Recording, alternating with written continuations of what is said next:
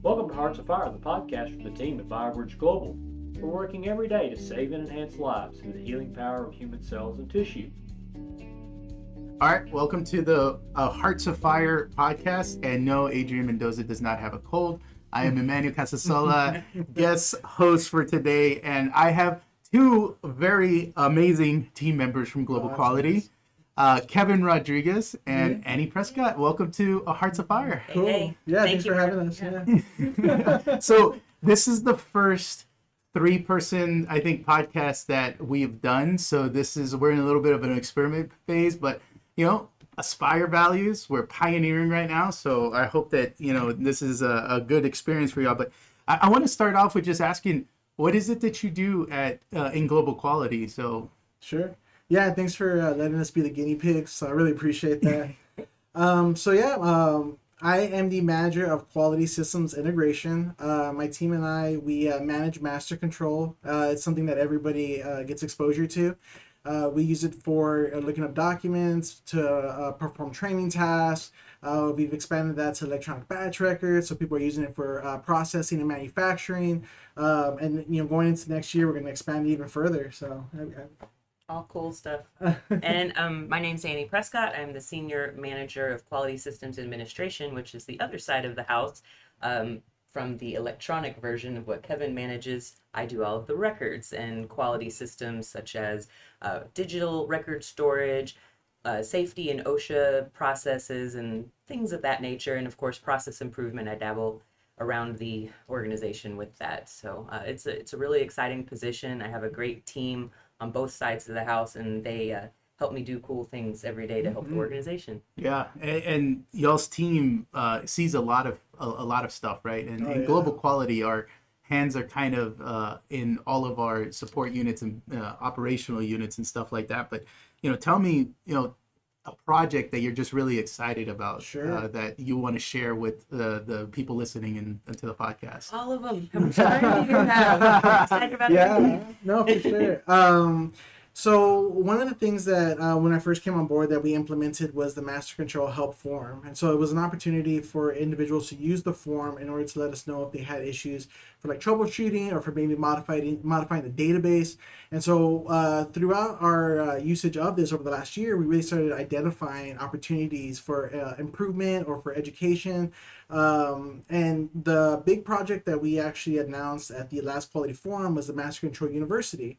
This is a library of different videos and other training media that individuals could use to kind of build on that foundation of Master Control, get more familiar with it.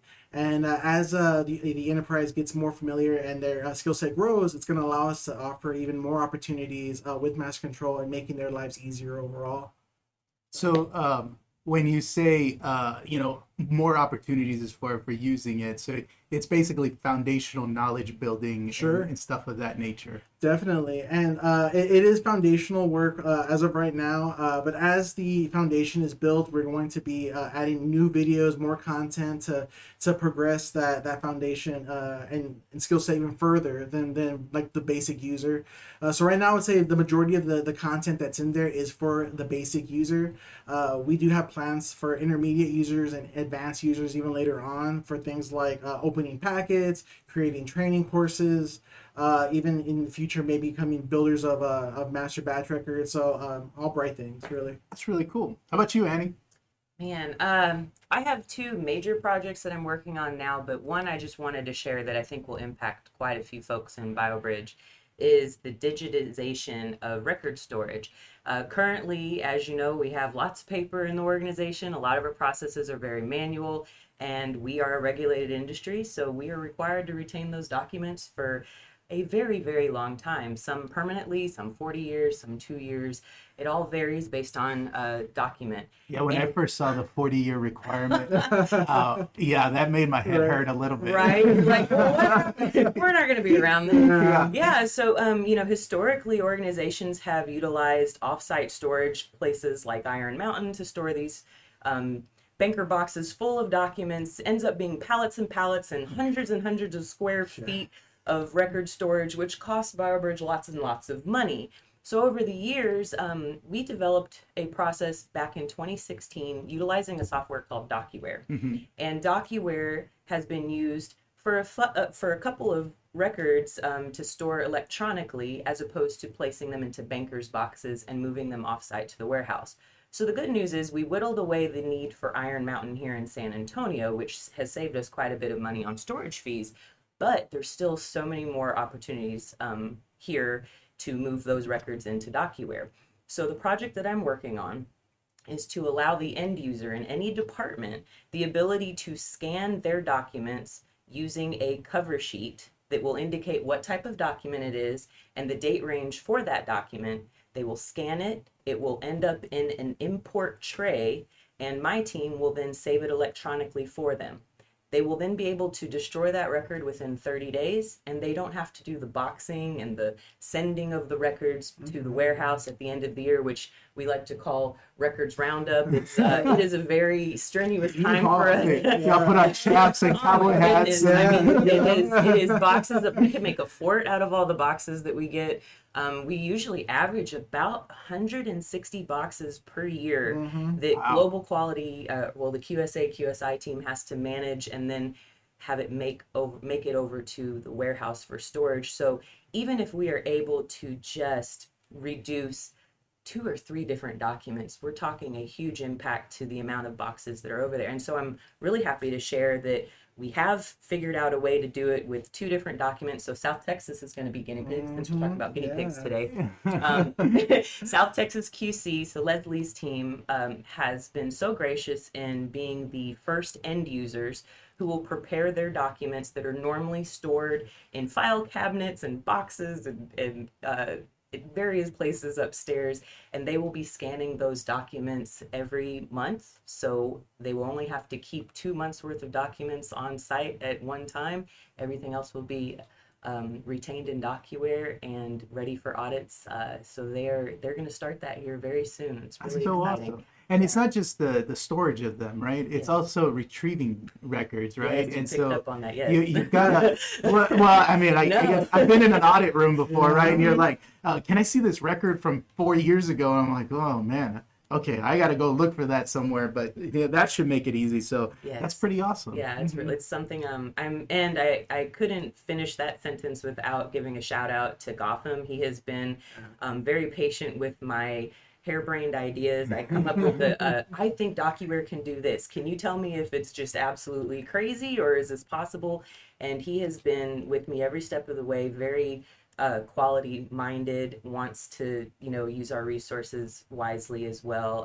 And this has been something that's been important to him for years, and he was part of the first implementation. Yeah, I remember working with Gotham when we implemented the scanning in the Qualtex quality area. Yeah. And he definitely exemplifies our Aspire values, and so that's awesome. Agreed. Yeah. So tell me a little bit about you as individuals. You told me about your projects, but where are you originally from? How did y'all come to BBG and all that? So I'll start with you, Kevin. Sure. Yeah. So I'm originally from San Antonio, born and raised. I did spend about a year and a half in Dallas growing up. I came to BBG when I was almost 10 years ago. I started with the company as a mobile phlebotomist, also a driver. I did that for about a year, maybe 2 years. From there, I went to in-bank phlebotomy. So I did that for about maybe a year to 2 years. But one of the things that I experienced, especially early on with the new employee orientation, is that we would do tours. And at that moment, I was exposed to tissue manufacturing. And so I always knew that that's where I kind of wanted to be. I loved the idea of being a part of that team, and I just thought it was a really cool experience. And so I always had that in mind of that's where I was headed. From in-bank phlebotomy, moving into tissue manufacturing, I did a little bit of recovery. Vast majority of it was manufacturing. I did that for a couple years. And then, I guess I've been around here a lot, yeah. So then from there, I did tissue QC. I did have about a year stint away from BioBridge. I was an ice cream taste tester as QC, so that's where my big body came from. I think that's the best way to spend time on beverage. Yeah, and it's literally. I mean, why would you leave that? Yeah. So it's literally what it sounds like. I mean, you would walk the floors and you would have hourly taste checks. You check for color and for the smell, for the texture and the taste and all that good stuff. So while I was away though, I did really miss having that mission oriented, saving and enhancing lives goal. You know, it's one of the things that at the end of the day, you know, no matter how hard things can get sometimes, looking back and feeling like I made a real difference. And so that was actually, and you know, you had mentioned why did I come back, and I think that was really what hit home. So I ended up coming back. I was working in QC, global QC. From there I did QSM. And then the opportunity became available to work in QSI and you know, working with master control with the implementation of the EBR with tissue was really the thing that got me interested in that position, and here I am. So yeah. Fantastic. Yeah. How about you, Annie? Man, I don't know if I can follow up that. Quite a stellar career there. Oh, thank you. No, you have a really cool experience here. I myself, I am an Air Force brat. I don't have as interesting of a location status as some of my counterparts. We stayed in the United States, so everybody else got to go abroad and they get to say cool places. Germany or Korea No Germany, no Hawaii, but my parents did all of their traveling before I came along, so I am a Midwest Air Force brat. I most recently claim Louisville, Kentucky area, Indiana. I have an affectionate nickname for that, but we will leave that alone for today. So I moved to Texas in 2012, so it's been just 10 years now. Wow. Yeah. And started off with Grifols, which is how I ended up hearing about Qualtex, because they did testing for my plasma center at the time. And I tried to get in shortly after arriving at Texas, but it was a no-go. And I was like, I'm going to keep trying. Every couple of years I'll apply. And finally, an assistant director of QA for Qualtex popped open, and I applied, and our very own Adrian Mendoza and Irma Villarreal did my interview. Nice. I immediately felt super welcome. You interviewed with the institution that is Irma? Yes. I mean, you couldn't get any higher of accolades than Irma. I don't know. But yes, so I was, they were incredibly kind. I knew immediately that I wanted to work for them. And so started in Qualtex. I've moved to South Texas QA as well. Did a stint in donor services mobiles for 2 years, and I've been in global quality now for my other 2 years of the 6-year tenure here, and it's been great. All of these positions are very rewarding in their own way. I've liked the people I've worked with. I like helping the people that I work with, and I've been able to do all of that in each position. That's fantastic. Yeah. So what motivates y'all in your day-to-day? Sure. Yeah. So I would say what got me into the door was that drive to be a part of something bigger than myself, to be a part of the mission.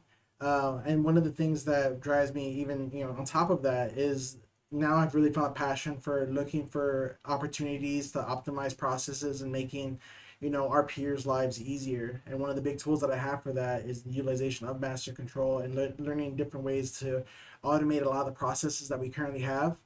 So I guess, you know, the long answer is, you know, that, and I guess the short answer is just helping people not only to, you know, outside of here to save and enhance lives, but also to enhance the lives of everybody, you know, in BBG. Yeah. No, I think that's very, you know, important. You know, we are saving and enhancing lives, and our employees, you know, need to feel that they can do that in an easy manner. And if we have the tools and resources to do that, one of which is master control, and you have direct, you know, control over that, I could see how that just drives and pushes that, and you have a need for that, you know, type of innovation within the system. Yeah, those moments where you know, we get to see the new process kick off, go live, and then we get that good feedback from those different departments of, like, you know, we love it, or it's making our life so much easier, or we can't imagine ever going back. You know, I'm not gonna lie and be a little selfish that I do really get, you know, fired up about that. Yeah, you have a funny story about when the cadaveric tissue area went live. Oh, yeah. And it was New Year's Eve, right? Yep. Yeah. So tell the audience about that a little bit. So to ensure that the new numbering system worked as expected, we had to launch at midnight New Year's Eve. We actually did launch a little bit earlier because we had a donation that became available. But yeah, we had to be on site, have constant access to the database to monitor it for the entire recovery. And, we hunkered down in the DR workroom. We kept in constant contact to make sure that they knew that we were available in the event of troubleshooting. And honestly, I got a little spooked because we never got a call. And so I was like, okay, either something, catastrophic happened and we can't get a hold of them, or it worked the way we had imagined. It worked perfectly. And then sure enough, we got a phone call at the very end. I got, here it is. No, it worked great. Everything worked perfect the way it was supposed to. Off we went to the races. So it's been a great opportunity to be a part of that implementation.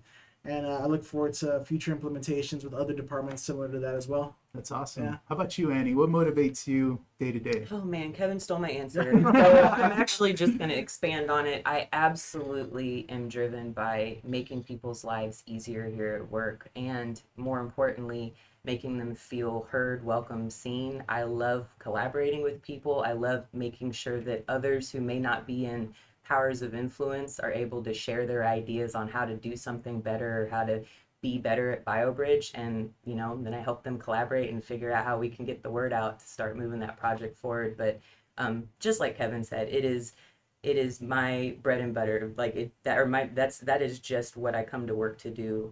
And it puts a smile on my face when people say, hey, this thing that you guys did, that your team put together, that your team spent hours on, really did make my job easier.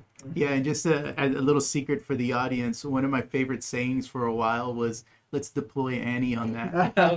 It was something that I would say probably at least once a week. Yeah. But, I mean, both of y'all really do a great job about identifying what the problem is, what can we potentially do to improve that process, and then just collaborating. I mean, I feel that's so important when you partner with the different departments and say, look, let's just figure this out, and nobody's gonna get their egos hurt, right? Mm-hmm. We're just gonna try to do what's best, because ultimately we're here to serve a mission, and both of y'all are very good examples of that. And so I just want to thank y'all. Being the head of global quality is much easier with our team that we have in place. I want to thank both of y'all for participating today, for being the three-way guinea pigs, the first. Cool. And I just want to say to everybody out there in podcast land, thank you very much for listening to us. Executive producers of Hearts of Fire are Heather Hughes and Jay Pajinski. Your director is David King, with technical assistance from Matt Flores. Our logo was designed by Roberto Esquivel. Our host is Adrian Mendoza. If you have an idea for Hearts of Fire, please feel free to email us heartsoffire@biobridgeglobal.org.